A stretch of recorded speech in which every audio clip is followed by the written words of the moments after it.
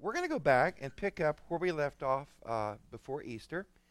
As you know, if you go backtrack, we spent the 5 months of the spring going over what we actually know about Jesus from Matthew, Mark, Luke, and John. And we began by covering his life and ministry. And we really started with John the Baptist, which is where historians say is the best anchor that we have historically. Down there on the River Jordan, and then we moved up to Galilee with the ministry of Jesus for 3 years, and then we went to his final week in Jerusalem, and we did that leading up to Palm Sunday. Then we had Easter, we took a break, and then we spent the 6 weeks after Easter looking at the various resurrection narratives. Now, during that time, we sort of just in passing mentioned the teaching of Jesus. Jesus had several types of ministry. He was a healer. He performed what are called dynamis, acts of dramatic acts, sometimes called miracles. He did symbolic actions that carried great meaning, and he was a teacher, and we're told that over and over. He taught about the kingdom of God. That was the content, and he taught in parables. And that's pretty much about all that we did. We were not able to really get into the teaching of Jesus because we were needing to move on through the life story. So that means that today we can take the road that we missed and we can begin to pick up. Now, we could go different places. If we wanted to do parables of Jesus, anybody know what gospel you'd go to? You go to several, but Luke. Luke has more parables than any other gospel, including parable of the prodigal son. Where would that be? Parable of the Good Samaritan, and on and on and on. Wonderful. But we're not going to go there. We're going to turn to a collection of the teaching of Jesus that's been brought together and organized and has been placed in one of the Gospels. It is the most extensive collection of his teaching that we know of at this point that survives, and it's very, very familiar. Anybody here never heard the Sermon on the Mount? I don't think so. Okay. Sermon on the Mount is found, as you know, and you've probably done 35,000 Bible studies on this in the Gospel of Matthew. It is 3 entire chapters, just a collection of lots of things that Jesus taught. This title goes back to the 4th century, to St. Augustine, and it's really based on just the way that Matthew kind of introduces the story there in verses 1 and 2, and this is what Matthew says. Jesus saw the crowds. He went up the mountain, and after he sat down, he called his disciples to him. Part of Matthew's setting is that the Sermon on the Mount is really not taught to the people, it's taught to the disciples, although clearly a lot of this material was for the people. He began to speak and taught them, saying. So he went up a mountain and he taught. So what are we going to call it? Sermon on the Mount. Okay. Doesn't take a saint to figure that out. And he begins with blessed are. Now, from the beginning, going back as far as we have early Christian writers, even in the 1st century, 2nd century, the Sermon on the Mount has had a very special place in the life of the church. Most of the early church fathers did extensive commentaries on the Sermon on the Mount, wrote about it extensively. It has been held up since the very beginning. Jesus taught lots of things, but if you wanted the definitive summary of the teaching of Jesus, the early church fathers would say, look no further than Matthew 5, 6, and 7. And that's kind of, if you go to a Christian bookstore today, that's kind of what it still is. Sermon on the Mount, kind of a definitive summary. Now, not everybody knows this. I did not know this until a few years ago, but the material in the Sermon on the Mount is not unique to the Sermon on the Mount. I used to think, Jesus taught there and nowhere else, but that's actually not true. It is also found in other Gospels, and it is found in entirely different settings. We're told that Jesus said, blessed are, but he wasn't on a mountain. He was in a plain, or he was somewhere else. Of course, Jesus could have taught these things on many occasions as far as that goes. But the Gospel of Luke in particular is fascinating because it has a very similar collection. It's not identical, but it's very, very close to what we have in Matthew. It is known as the Sermon on the Plain. Y'all know that? Okay, in the Gospel, you've done a study of the Gospel of Luke. Luke sets up the teaching in this way. Chapter 6. It's not 3 full chapters, just 1 chapter. He came down with them, so he comes off the mountain. He stood at a level place with a great crowd of his disciples and a great multitude of the people, and all Judea and Jerusalem. This is how you get a crowd, okay? We're talking many, many people now, if you took it literally. And the coast of Tyre and Sidon. Imagine that as a crowd. Now, we got stories of Mr. Wesley who could preach to 10,000 people without amplification that could actually be heard. So, we know that ancient people did have that ability. He looked up his disciples and said, "Blessed are." So he's in a plain, level ground, and he teaches. So what we call that? The Sermon on the Plain. But look how it starts. Exactly the same material. Now it goes further than this. It is striking that over half the material in the Sermon on the Mount is also found in Luke's Sermon on the Plain. 62 of the 106 verses are identical. And I do mean identical. Exactly the same. Not only does Luke have much of the same material, but it's also preserved in the same order. You might call Luke's Sermon on the Plain, Sermon on the Mount, light. Kind of stripped down. But the order is the same. They both have an introduction, which is the Beatitudes. Then we have the love of enemies. We have judge not. We have speck and log. We have tree and the fruit. We have Lord, Lord. And then we have the parable of the builders, which is the climactic summary. It's the same material. Not as extensive, but it's the same material. It goes further than that. Now, Mark's gospel has some of the same material, although Mark tells us that Jesus is a teacher like a bazillion times, but Mark includes almost no teaching. Mark really wants to focus on Jesus, the worker of dynamis, wondrous deeds. Some of the material is even found outside the Bible. Ever hear of a book called the Gospel of Thomas? Probably the only document outside the New Testament where authentic Jesus material from the first century is found. Not everything in it fits that category, but some of it does, and so we'll be looking at some of that. Now, in the other Gospels, the material that we know as the Sermon on the Mount occurs in a variety of other settings, not on a mountain, but some other location, and the material is not gathered, particularly in Mark, for example. Mark will have a little of it, but it's kind of scattered out. It's not pulled together in exactly the same format as Matthew, although Luke comes pretty darn close. It's scattered a bit. But it's Luke that I want to look at for just a moment, because the relationship with Luke is so striking and so powerful and so dynamic that it actually tells us a little bit something about where Matthew got his material from and where Luke got his material from. Not only is the material the same and it's presented in the same order, little drum roll, much of the language is identical for entire paragraphs and stories, word for word, identical in Greek. Now, do we think that Jesus spoke Greek? Probably not. Which tells you something. If you have material, extensive, big bodies of it, that occurs in Luke and occurs in Matthew, identical, it tells you something. What it tells you is that Matthew is drawing on an earlier collection of Jesus' teaching that somebody else has pulled together, and that Luke also had access to it. Luke and Matthew have access to a written document, both of which becomes a resource for both of them. Luke and Matthew are using a written source. It is a collection of the teaching of Jesus. It predates Matthew. It predates Luke. So it predates the 80s, AD. It's been preserved in Greek. We think it probably was not written in Greek originally, but at some point it's translated into Greek, which means that the setting, though the setting on the mountain may be a literary device of Matthew, and there's some strong reasons for thinking that it is a literary device of Matthew, the actual teaching content, the Sermon on the Mount, is not a creation of Matthew. It is something that predates him and something he had access to. You ever heard that term, Q?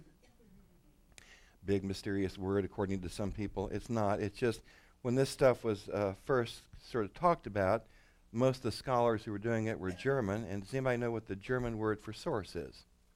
Quelle. Q for short. That's all there is to it. It just means some unknown source that we've never found, but you don't have something identical in big sections in Greek and two people quoting it unless it was written down somewhere. Who knows? Someday they may dig it up. Probably not. Here's the basic opinion. We think that Q was a very early collection put together of the teaching of Jesus, probably in Aramaic originally. It's material that's probably taken from the ministry of Jesus when he was in Galilee teaching. Now, the Passion narrative Holy Week and the crucifixion story and the resurrection stories, where did those come from? Galilee? Jerusalem. So we got two types of material. We got the Jerusalem material, which basically is what Mark's going to focus on. Mark's a passion story with a long introduction. We're going to add to that some of the teaching of Jesus from Galilee, which is exactly what Luke and Matthew do. When we compare the material in the Sermon on the Mount with the earliest account of the teaching in Mark, we find something that's interesting.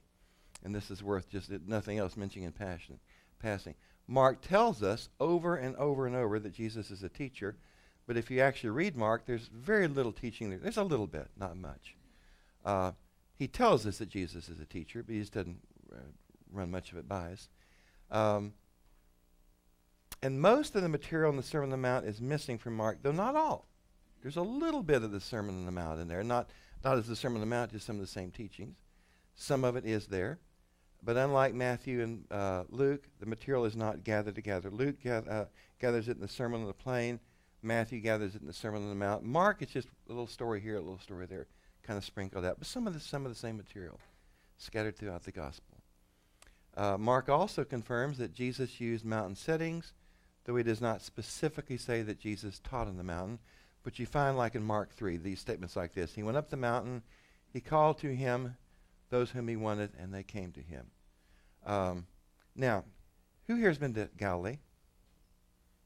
Is there a flat inch in Galilee? Very little, right? Down by the water. Galilee is basically mountainous. Mountains and hills and valleys, and right around the sea, there's just a little bit there that's kind of flat. So this is consistent with the topography of Galilee. There are also in Galilee lots of natural sort of, I guess you call them natural amphitheaters. You know, the Greeks designed these amphitheaters where you can whisper, and 100 yards away somebody can hear. You ever been in one of those kind of things? Acoustically, it can be done. Well, there's some places like that that are naturally like that. You can actually, the topography of the ground makes it very easy to project and to be heard and for sound to be amplified. One of those is the place, if you've been to Galilee, called it the Mount of Beatitudes, where there's that little area there where tradition says Jesus did that there. He probably taught in many places like that. The Gospel of Thomas contains at least 15 of the teachings that we find in the Sermon on the Mount, including several of the Beatitudes. I thought just in passing you might be interested. This is Thomas 54. Blessed are the poor. By the way, this Beatitude is found in Matthew, Luke, and Thomas. Do you remember what it sounds like in Matthew? What's the quote in Matthew? Blessed are the poor in spirit. In Luke, it's blessed are the poor. No spirit to it, just poor. And in Thomas, it's blessed are the poor. So Thomas is very much like Luke. For to you belongs the kingdom of heaven. Thomas 69. Blessed are those who go hungry. Now in Matthew, it's hunger and thirst for righteousness. Matthew will always spiritualize everything. Luke, it's always literal. Again, Thomas tends to follow Luke. Blessed are those who go hungry, for the belly of him who desires will be filled. Thomas 68. Jesus said, blessed are you when you're hated and persecuted, and no place will be found wherever you have been persecuted. Again, closer to Luke. Matthew, it's going to be when you're persecuted for righteousness' sake, okay? And Luke tends to follow here. Now, big debate. Did Thomas, the document you have in Thomas, is it quoting from the biblical material, so it's a later document, or is this an earlier collection, and you pay your quarter and you choose your scholar on that kind of thing? I tend to think that some of this material may be early material that just sort of parallel. It was saved in several places. The early church fathers were aware that there were other parallel passages. I mean, they weren't dumb. They were also aware that the Sermon on the Mount seems to be a compilation material, material that Jesus probably taught at many times, like, blessed are the poor. Do you think he just said that once in his entire life? Probably not. It's probably something that was taught over and over, variety of settings, different people, different audiences, this setting. Remember this guy, John Calvin? He had an interesting observation. In his commentary on the Sermon on the Mount, this is what he said. He thought the Sermon on the Mount was a summary of the doctrine of Christ collected out of his many and varied discourses. So what Calvin thought is that what Matthew had done is not recorded a historical event, but had basically compiled material together so it becomes a summary rather than something that actually happened. We tend to think of it as something that happened in one place, and we get sort of artwork like this, which is wonderful. Sermon on the Mount begins with Jesus going up a mountain to deliver the Beatitudes. This clearly is a introduction to the material. The sitting on the mountain, if you know anything about Matthew, fits the theology of Matthew. One of the things that stands out about Matthew is that Matthew wants us to understand that Jesus is the new Moses. What did Moses bring? The law, the Torah. What does Jesus bring? The new law, the new Torah. So we got the Moses who did this. Jesus did this. Where did Moses go to get the law? A mountain. Where is Jesus going to preach the definitive new law? A mountain. We're going to do that. Shouldn't be surprising that in Matthew, the teaching is arranged in 5 collections, of which the Sermon on the Mount is the first. Any significance to 5? In the Old Testament, we have the 5 books of the law, the Torah. So if you're going to have a new Torah, you're going to have 5 books or 5 collections of teaching. And this seems to be part of what Matthew's up to. And Matthew uses what's called Moses typology. He always kind of comparing Jesus to a Moses figure. Now, if you sort of back up and look in the ancient world, now Matthew is writing in Greek, so his audience is clearly in the Greco-Roman world. And it turns out, any of you science fiction fans? Yeah, I am too. If you took a page out of any science fiction book novel, could you tell that it was science fiction? Pretty quick, right? Okay. Fantasy. By the way, we science fiction buffs know that fantasy is not science fiction. Okay. What would be the difference? Magic and all these figures and stuff like that, very quickly. Literature has different genres, okay? There was a genre of literature in the ancient world that was called an epitome. The Greeks used it, the Romans used it, others used it, and it looks like that Matthew is using it.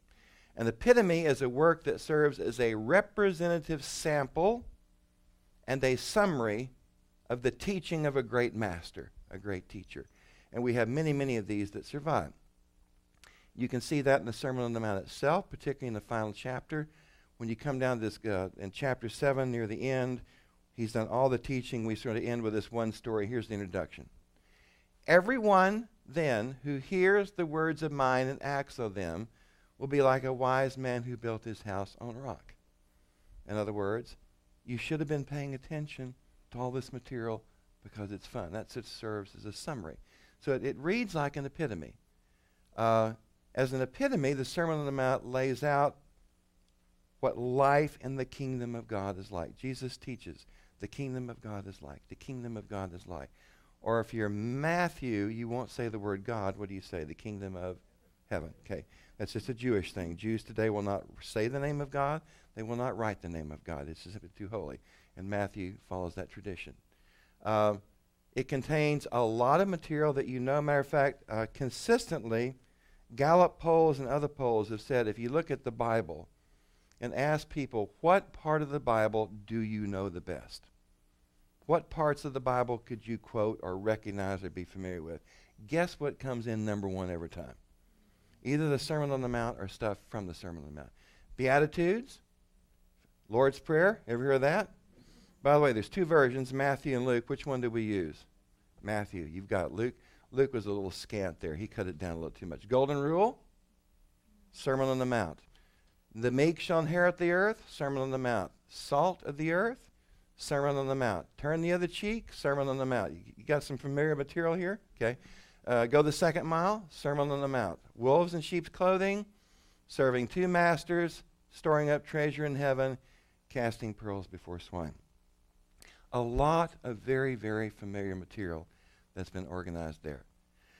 Now, even though Matthew tells us, and it appears that Matthew wants us to understand that the occasion for the Sermon on the Mount was that Jesus saw the crowds, Matthew then turns and quickly says, and he gathered his disciples, and he brought them up the hill, and he began to teach autos. He began to teach them. And who were the them? We always assume it's kind of the people. Well, if you read Matthew, it's not. He's teaching his disciples. So guess what the content of the Sermon on the Mount is? Discipleship. What does it mean to follow Jesus? What do we need to know about that? Matthew 5:3. Blessed are you when people revile you and persecute you and utter all kinds of evil against you, falsely on my account. Now, who would the you there be? Is this John Schmuck, Jew, running around the countryside, or is this somebody who's being persecuted because they've decided to follow Jesus? Okay. So there's evidence in there that Matthew wants us to understand that. Now, what's interesting is if you actually then get and look at the material, a lot of the material does not look like it was intended for disciples. A lot of the individual stories and sayings appear to be more aimed at a broader audience. Luke has the same material, but guess what? Luke does not frame this to disciples. He frames it to who? The general public, the general audience, the public at large. Even though Matthew wants us to understand the material as just to Jesus' disciples, there is evidence even in the Sermon on the Mount that a lot of the material was originally not intended for disciples. All you got to do is read it and look through that. Much of the material only makes sense if he's talking to people in general. There's nothing much demanded of them, the crowds, but it's also explicitly stated. Look at Matthew 7:28 near the end. Now, when Jesus had finished saying these things, the crowds were astounded at his teaching. So who's been listening to it? The crowds. So we get that kind of tension in here. Add to this that when Jesus delivers the Sermon on the Mount in Matthew, he's only called 4 of the 12, which means 8 missed the boat. Okay. Again, all of this seems to indicate that when we have the Sermon on the Mount, what we're looking at is an epitome. It is a collection of teachings of Jesus that he probably delivered many places, many times, many circumstances. Matthew has done a wonderful job of collecting it. It is possible that Jesus never preached this thing as we now have it in exactly the same form. It is also possible he did. We can't rule that out. But we also have Luke's alternative. The collection is then passed down from generation to generation as an epitome, as a definitive collection, as a way of understanding who Jesus was, what he was about, what he's trying to do.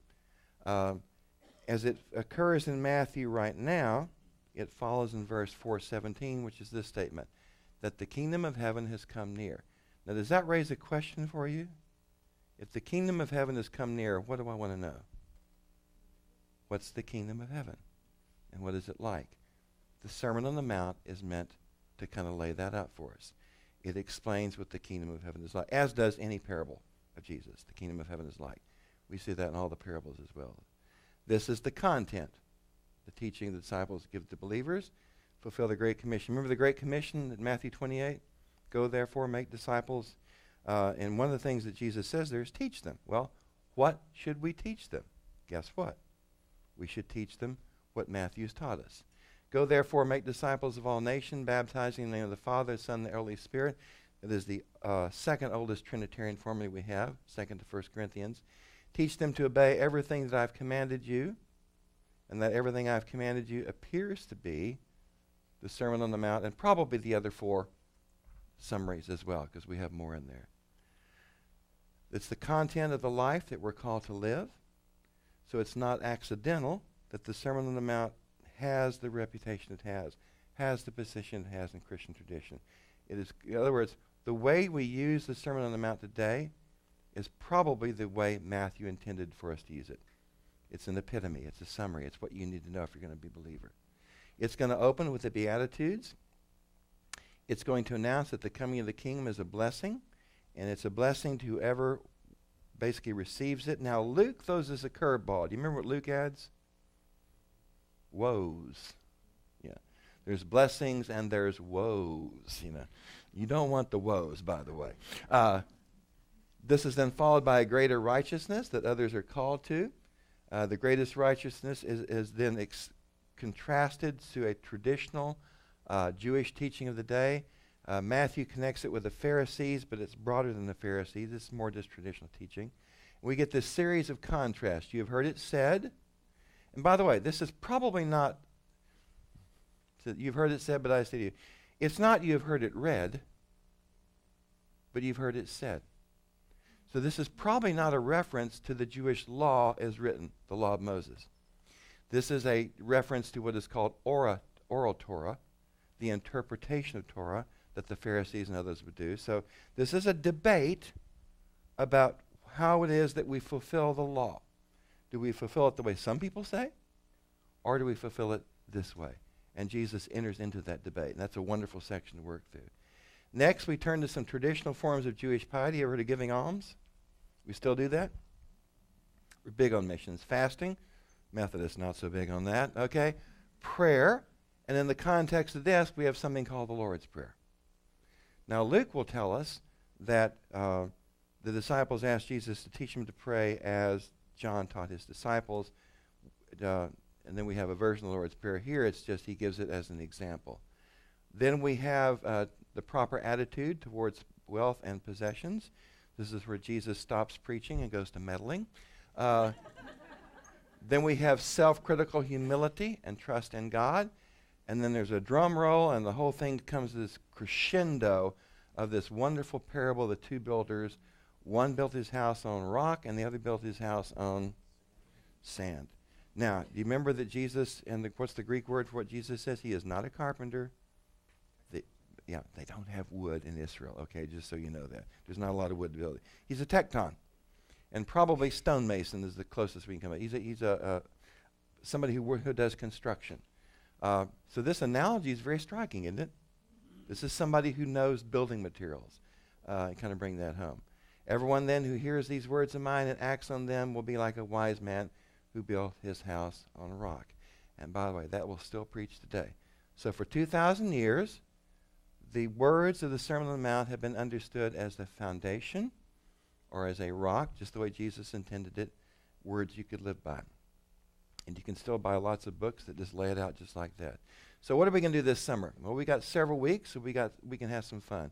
We're going to explore it, and we're going to, I thought it would be neat because we have binocular vision. Not only do we have the Sermon on the Mount, we've got the Sermon on the Plain. Wouldn't it be fun to compare them? So we have two versions of the teaching of Jesus. Not everything, but a lot of material. We also, with that stereopic view, will be able then to compare it to other Gospels. Like, for example, some of the material, not much, but a little of it occurs in Mark. So when it's applicable, we will look at Mark. And by the way, Thomas. We've got 15 of the statements that are found in Thomas, so I thought it would be fun to kind of look at that. So when we get to a particular teaching, what we're going to do is look at the surviving examples of that teaching. There may be 1 or 2 or 3 or even 4 of those. So next week, we're going to begin the first of 2 weeks, I believe. I'm still working that out on the Beatitudes. So if you want to read ahead, it's just verses 1 through 12. And there are 8 Beatitudes in Matthew, and we'll take it from there. Sound like fun? Sounds like a good summer.